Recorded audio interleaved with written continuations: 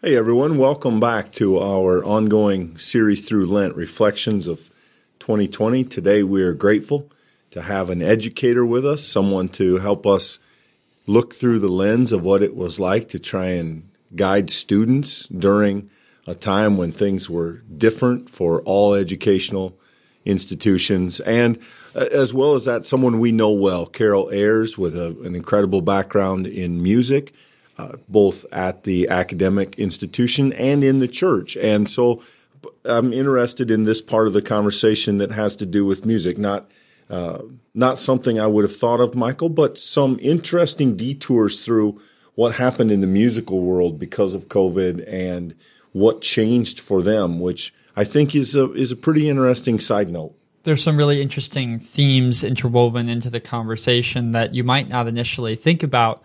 But music was clearly one of the early conversations about COVID and whether it could or could not happen. And musicians that are used to performing live had to radically switch into a far different context. And there's an interesting crossover that happens both in the musical world and then the way that music actually comes into our worship in the church. And so it's fun when we get to talk with Carol, who is both established as an educator and a musician herself, but also someone who loves and serves the church. And those two things come together, and I think in a really organic and interesting conversation. And of course, anyone who knows Carol knows whenever you sit down with her, you're going to notice and appreciate her optimism, her creativity, her just drive to continue to do things well, even in difficult times. And I think that pervades the conversation today. Yeah, obviously we are very thankful to have Carol in the congregation and to have her do what she does for our music programs, for Bells, for all the time she's helped us find singers and musicians for different services and for the passion she brings to that, no less the passion that she brings to her educational tasks. And we are grateful that she would take the time to sit down and share her reflections with us, and we hope you enjoy it.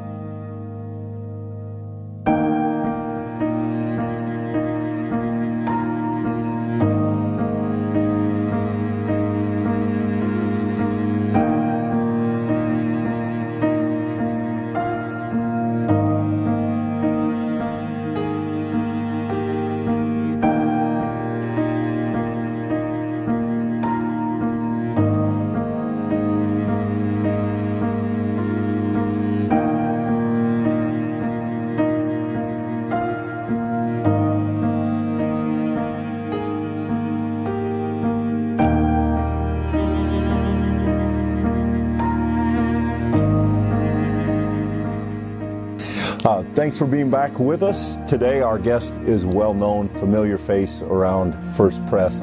Carol Ayres has been our music director, well-known in the community, Iowa Lakes certainly. Carol, we appreciate you being with us. So in your world, as you think back on COVID, again, one of the themes we've been hearing is how everything changed so quickly for people. Not a lot of lead time. All of a sudden, everything's different. As a music teacher, as a college educator, walk us through that process, what you remember of what kind of warnings you got, what kind of scramble took place in that initial time frame to try and figure out what do we do next. Yeah, it was crazy. Yeah. The problem with us is we were getting ready for spring break. Okay. And so at the college, and we were getting ready for our spring musical. And so spring break happened, and we collectively as a faculty were trying to get the administration to make, and I'm not saying anything badly about our administration, but if the students are not going to come back, tell them now so they can take stuff with them. Right. But nobody really thought it was that big of a deal. But in that, from Friday afternoon till the following Friday afternoon, the world shut down, and our kids went home without stuff. So I felt really bad for our students because some of them went far away on trips and didn't really take winter clothes home with them. I mean, all those kind of things. And I'm really close with my students, and everything was locked down in our musical. We got to practice one day of spring break, and the next day it was done. We were supposed to open up the brand new auditorium. Done. Everything was just shut down. And we were supposed to be ramping up for Lent and Easter, and done. No music. It was really odd. So how did that initial transition happen? Was there some thought at Iowa Lakes that this would be temporary, or did they move toward we won't be having students back on campus? Did that happen fairly quickly, or did that happen over some time? We extended our spring break for just 2 or 3 days, and then we said we were going to go virtually for a couple of weeks. That's what, I mean, everybody said. Right. 2 to 4 weeks. Yeah. And so we figured we would be back at school, for the last couple of weeks of school, and you could have all those final projects and finals face-to-face and do those last-minute concerts and all that kind of stuff, and then it just never happened. Yeah.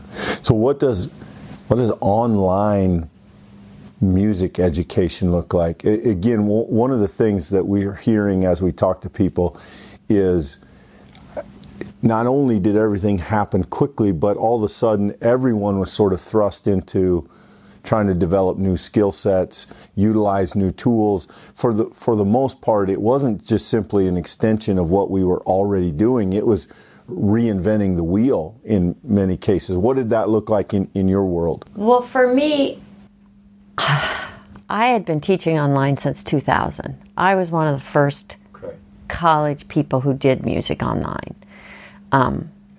I don't understand technology, but I'm not afraid to try it. Gotcha. And so, and we should talk about that sometime, because what they made me do with music to begin with was just silly. But anyway, so for me, switching my regular classes over wasn't that big of a deal. Okay. But you can't have rehearsals, even still today, online. You see these beautiful choir things and these wonderful band things. They're paying somebody a lot of money to put those clips on this screen. So we just met. For band, we just met. We met once a week. We Zoomed. Today you're in charge of putting together a silly game. Tomorrow, the next week, you're in charge of doing something. So they made Kahoots online, and we just so we still had that relationship. Right. There's no way. I kept saying to them, we got this big grand opening, so keep playing your horns, but you can't do that together online. So that was the biggest thing. My face-to-face classes went just right on Zoom, and I already have all the stuff online because I'm one of those faculty people. If the basketball team is gone yesterday, which they were, I allow them to make it up online. They can do it on the bus. They can do it when they get home. So my stuff is already online. Yeah. I mean, they can do it with me. They can do it on their own. So I know a lot of people were scrambling. But for me, it was just an extension of some of the things you'd already done. Yeah, I just had to move stuff and open stuff up, and it wasn't nearly that horrible for me because I had already been doing it for 20 years. Right. So what does the summer look like? I know that you have done online in the summer even in past years, right? So that wouldn't be different. But I mean, as you were thinking, okay, fall is going to come, and we do have instruments, we do have singers, right? So is that you looking to the industry to help you figure out what the next steps are? Or Carol, what does it look like as you tried to plan for what the new normal would be in the fall? We were really blessed, I guess, to say that we had some leaders in in the big universities who had the insight to get us all organized. Okay, like internationally, the music world organized, vocally, the opera companies, the high school choirs, the you name it, bands, string groups. We all came together and raised close to $1 million from all of our professional associations, and we did I didn't, but I'm a member of many of those associations. We did 3 major studies on aerosols. We did one in Colorado where they have the best aerosol testing in the United States. There was one test done in Boston, which is the second best place, and they did one in Vienna.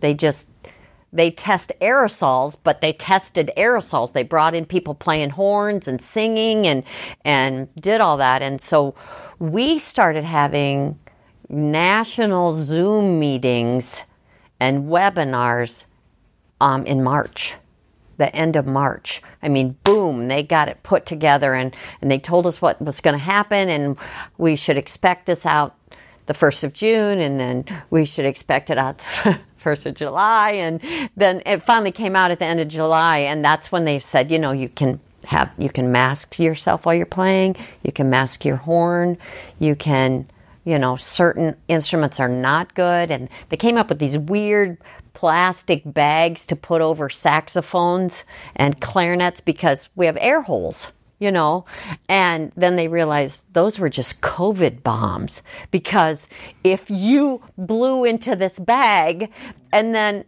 some middle school kid has COVID and they don't know it and they fold this bag up. So they decided that those bags were not a good idea, but they had to do some experiments on that. So so we've evolved, but they've got the singer's masks that stick way out, but that way and we've got these masks that you stick your mouthpiece through, and then when you're not playing, it falls down over your, it's just crazy. And we have masks for our horns, and we're sitting 6 feet apart this way and 6 feet apart this way, unless if you're a trombone player, and then you have to be 9 feet away because they extend 6 feet. I mean, not really, but they extend out 3 feet. So anyway, so we have all these rules we have to follow, and it's crazy. But we at least had the professional organizations giving us mandates. I shouldn't say mandates, suggestions. Yeah, and did that community of music people writ large, which I'm sure is more nuanced than what you can just, sort of briefly overview, but I mean, was there largely a unified voice on that? People largely got on board, or was that a pretty significantly divided conversation? No, I think they got on board because it was that church choir in Seattle, was it, that got the terrible press right off the bat, We thought music was going to be done. Organized music was going to be done. And so I think more people, I'm sure there's still people who don't want to do it, but more people rallied around it. And I can tell you the Iowa Bandmasters, which is another group I'm part of, we were definitely part of it. And the band director from the University of Iowa, he was already on this big oversight committee for the National Band Association and Iowa Band Association and all those kind of things. And so he was one of the leading guys on this COVID team. I don't know how to say it, but so yeah, we met. And I know Brett, our vocal guy, he was meeting with the choir people. We met as band people because you kind of got to divide groups up. Otherwise, you have such a big group, it's not. So the college band directors met, the Iowa band directors met. So we were having meetings about once a week or every other week, all from the end of March. Clear, we still have them. I had one Monday night just to talk about how is it working for you? Did this work okay? And we want music to continue. So it's interesting, other than concerts and venues of professional music, the places where people probably experience live music the most often, churches and schools. Mm-hmm. And to lose access to some of that, both as a teaching perspective, but also just for people who gravitate to that and in some ways, maybe manage their own stress levels by either participating or listening to it. I know one of the sad things about church has been it is just a different reality to watch something on a screen musically than to see and hear a person sing or perform with an instrument. And I think I can't imagine the challenge of how do we continue to try and provide that for people in a time that they probably really need it amidst all of these various challenges. So as you kind of look at it from that perspective, Carol, what in this moment, professionally speaking, musically speaking, what has been most frustrating or most difficult about that process? Well, I think it's what you just said, is that we can't, I miss our choir here terribly. Yeah. Christmas Eve, I got all teary-eyed. I still do if I think about it. Not singing in church is weird to me. I've sung since I cannot remember anything different. Mm-hmm. And I've played. Yeah. It's just we still get handbells, but it's still, Right. And as a non-musician, I miss receiving it, but I probably maybe would miss the reality for a person who offers it, for the person who says, this is how I share my talent with my faith community or school community or whatever. To lose that has to be difficult for people. It is. And lots of people email me and say, I sure miss choir, blah, blah, blah. I don't want to come back. Right. But I sure miss it. And yeah. Well, because there's also, I think, that sense, and our church choir is a wonderful example of that, and a lot of that is credit to you. It's not just about the singing. There's a sense in which there's a community that forms, and lots of people end up drawn by those kind of similar interests and similar passions, and that becomes for them relational. And so not only have they lost, I can go sing in church, but they've lost, I spend an hour every week with people in my church group, my choir, that I like, and that we have those times together. And we all pray for each other, and we have that fellowship. Yeah, it kind of functions as a small group, really. Yeah, it is. It's definitely that. And so we haven't got to meet, for a long time, it seems like. It's interesting you say that, too, because your comment about we were worried that we wouldn't have music anymore back in the beginning really struck a chord with me, because especially in the beginning, and these sort of conversations have really happened throughout,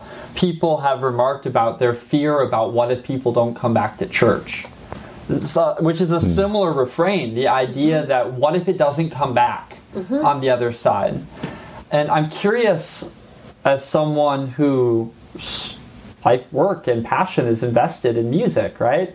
What is your feeling on that right now? Are you feeling hopeful that music is strong and it's going to come back in the way that we knew it, or will it come back in different ways? What's your hopes looking forward? Well, I hope it comes back strong like it was before. But I think it will be different. I think everything's going to be different.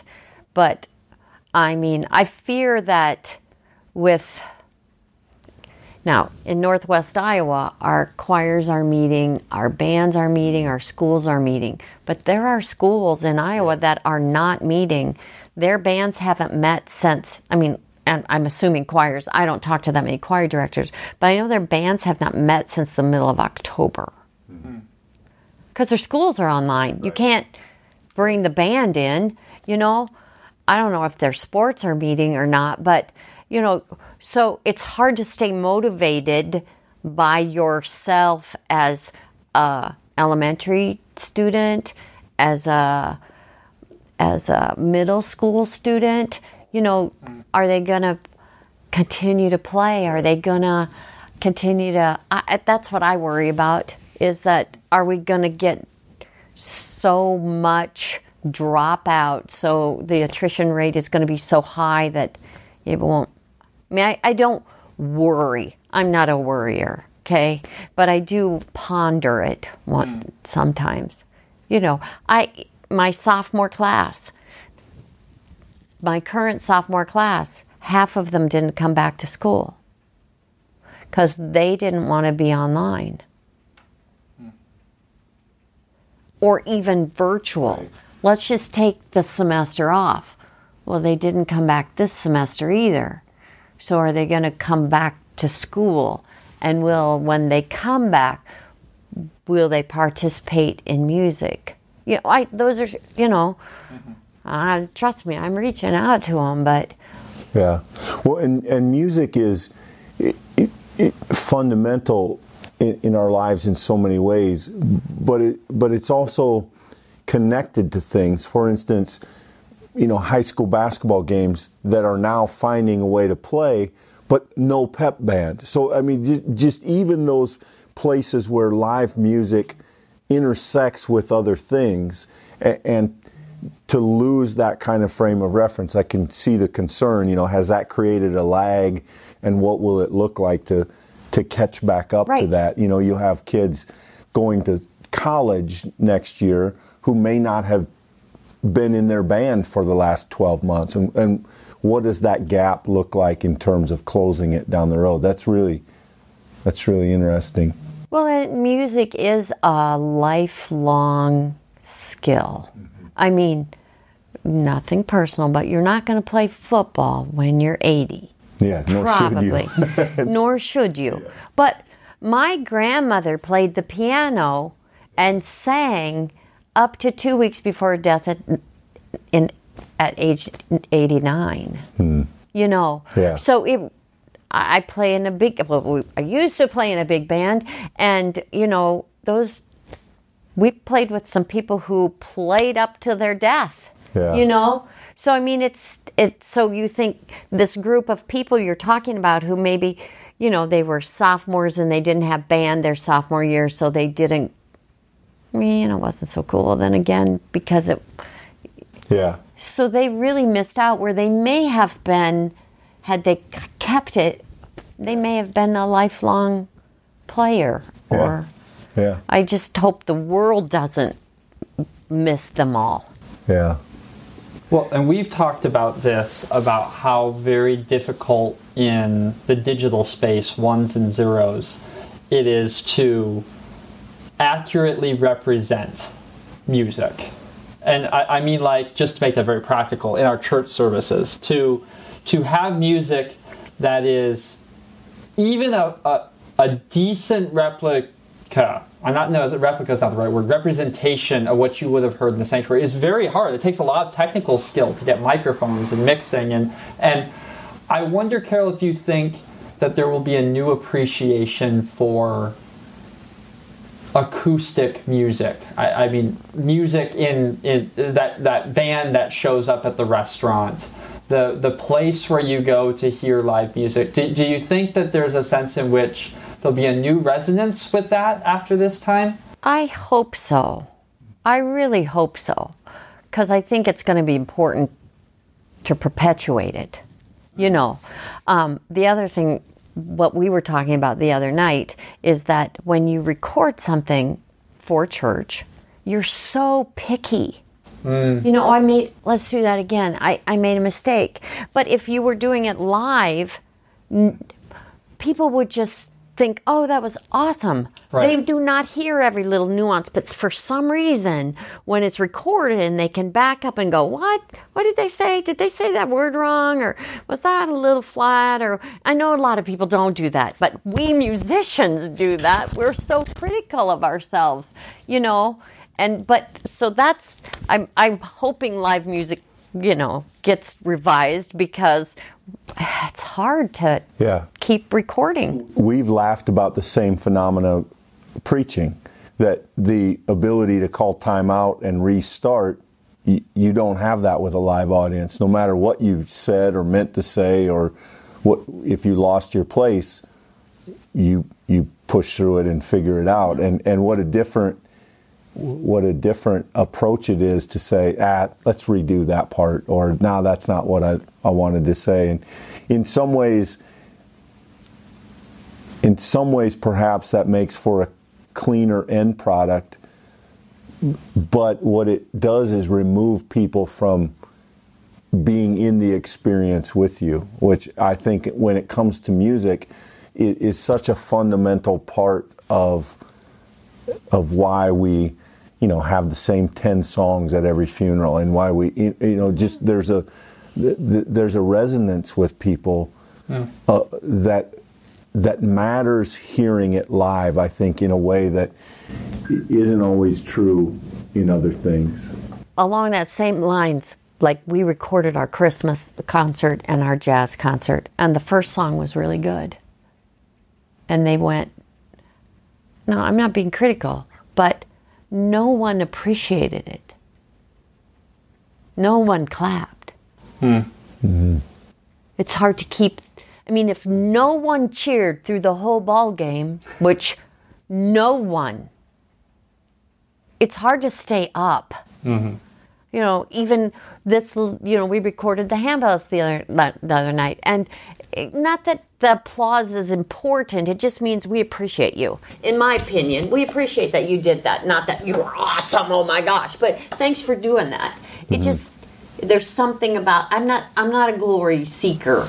No, but the difference between two-dimensional and three-dimensional is a real thing. That's a very real dividing line. Yeah, it's very different. But it has implications for worship. I've actually learned this about worship in this season, that we in the Reformed tradition talk about worship as participatory, that the people there are participating, and the idea is that you're sitting in the pews and these musicians are offering their gifts. In the Reformed tradition, we say that we're all worshiping in that moment, not just the person up front. Mm-hmm. Because we're all sharing in this moment, and if I can't sing that song, they can on my behalf. Mm-hmm. And my prayer is, God, hear this song.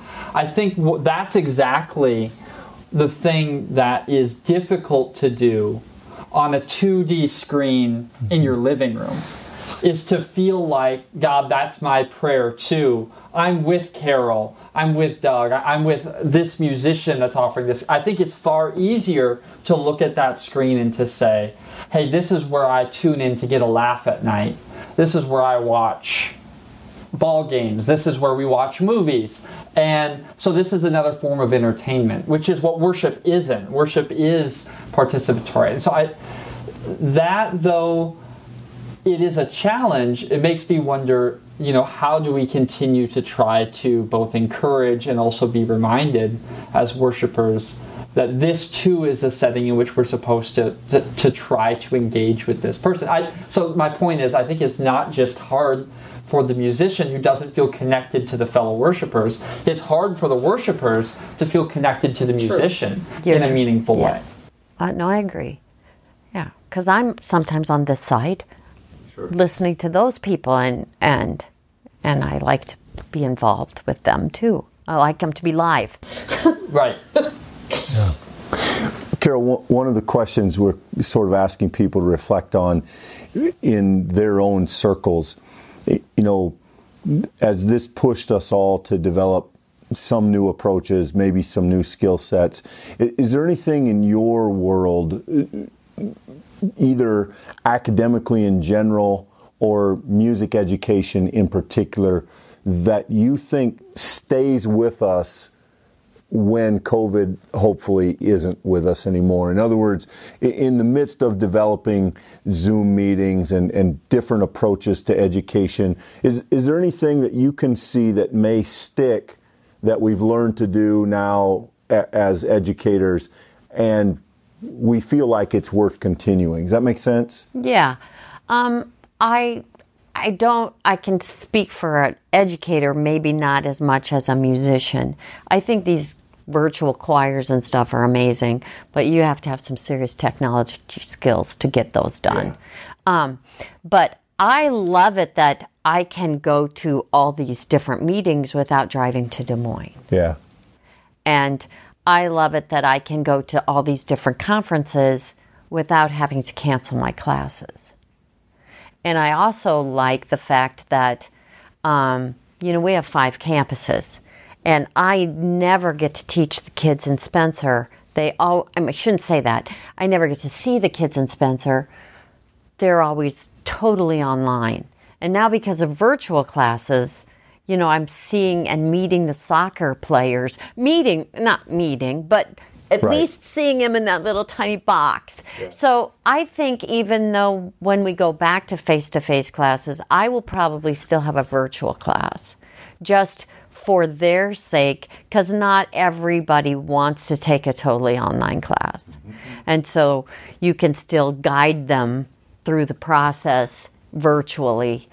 So I think we'll probably keep some of those. And I love that, faculty meetings, we don't have to drive to the other campus. We can just, I think that's really good. So I see that happening. But I can't wait to have real people in front of me, too. Right.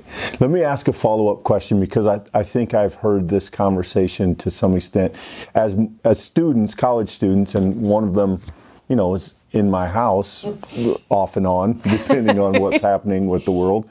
Part of that conversation has been, what is the value of going to campus? In other words, if kids can take these classes online, if we can provide, without the dorms and without the cafeterias, and to some extent it may be a way for a college to cut expenses, but we've been managing to do some of this now, and I know that there are families that have asked, well, why does my son or daughter need to go off to school? And so I'd just be, as a person who's spent a lot of time with college kids, building relationships, is passionate about that.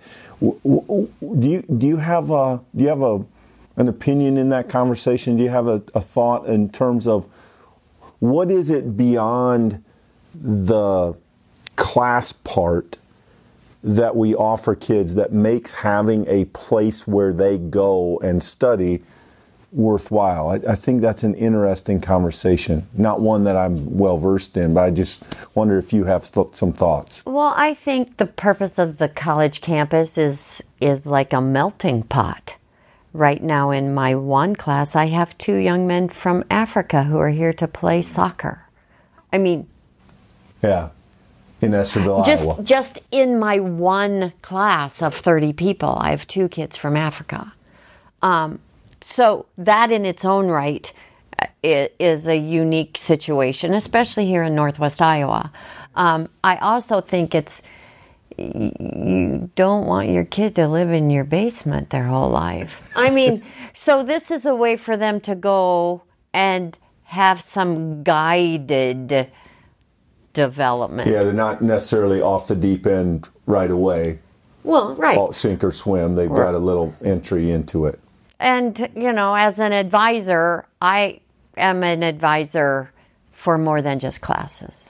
Like yesterday, we had a long discussion about a boyfriend who wasn't very nice. Now, that student could have had that conversation with their parents, but they may not. Mm-hmm. And so I always say to people, I'm not your mother, but you can consider me like maybe your favorite aunt.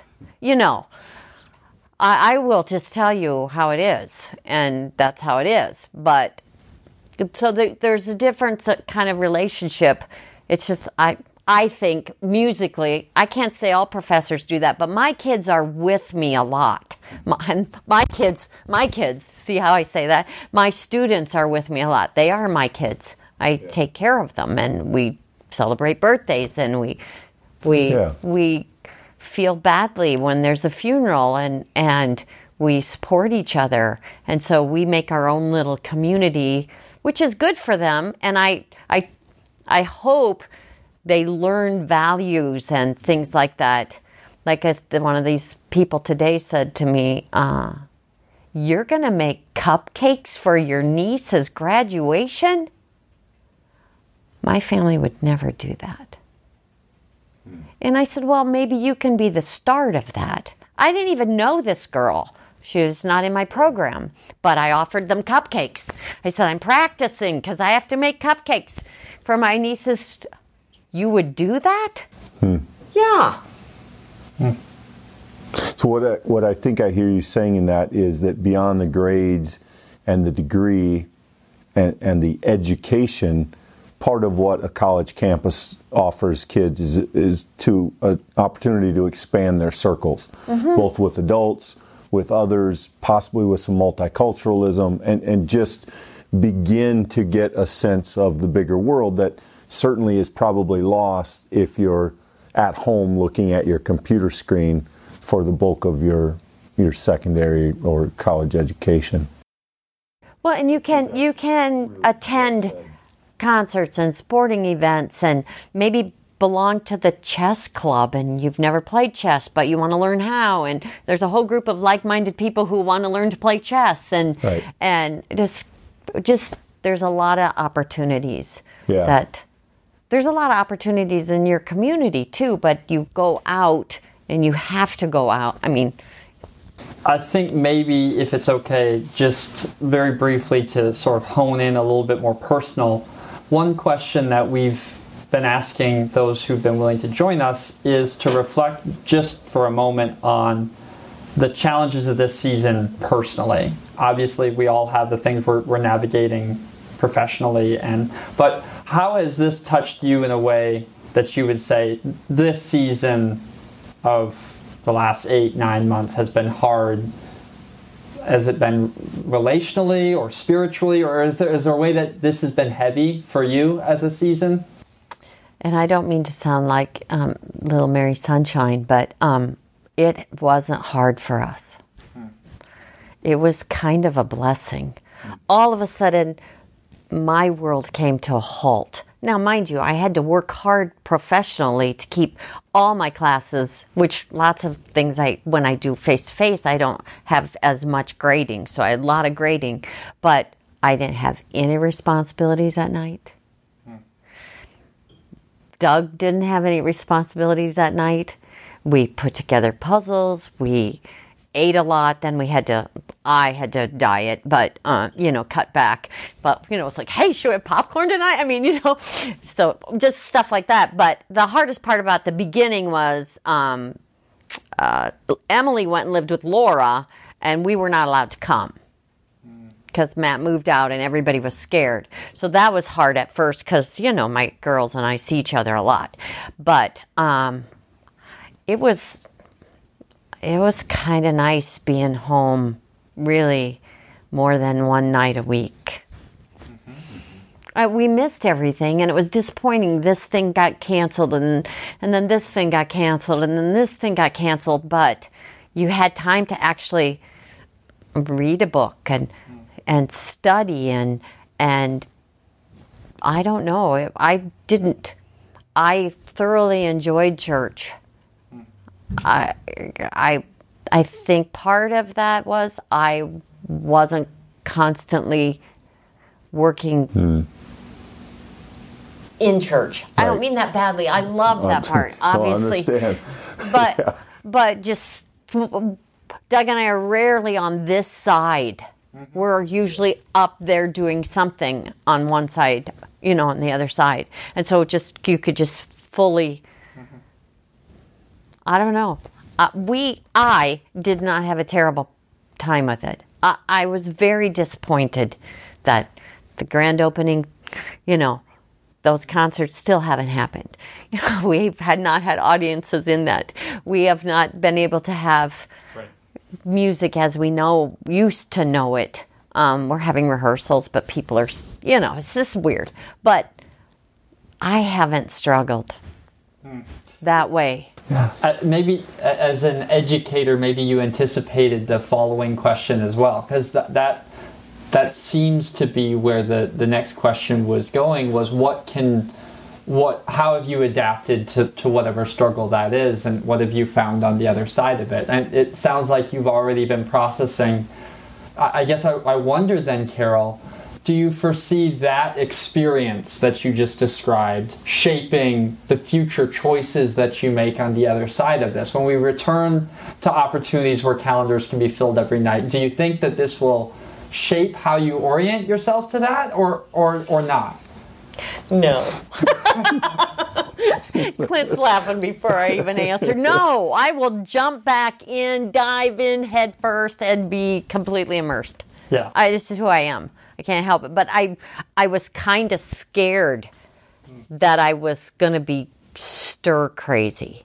Because I'm and Doug too, you know. But I think we were okay. You know, I don't know that I would have ever thought of it like this, Carol, but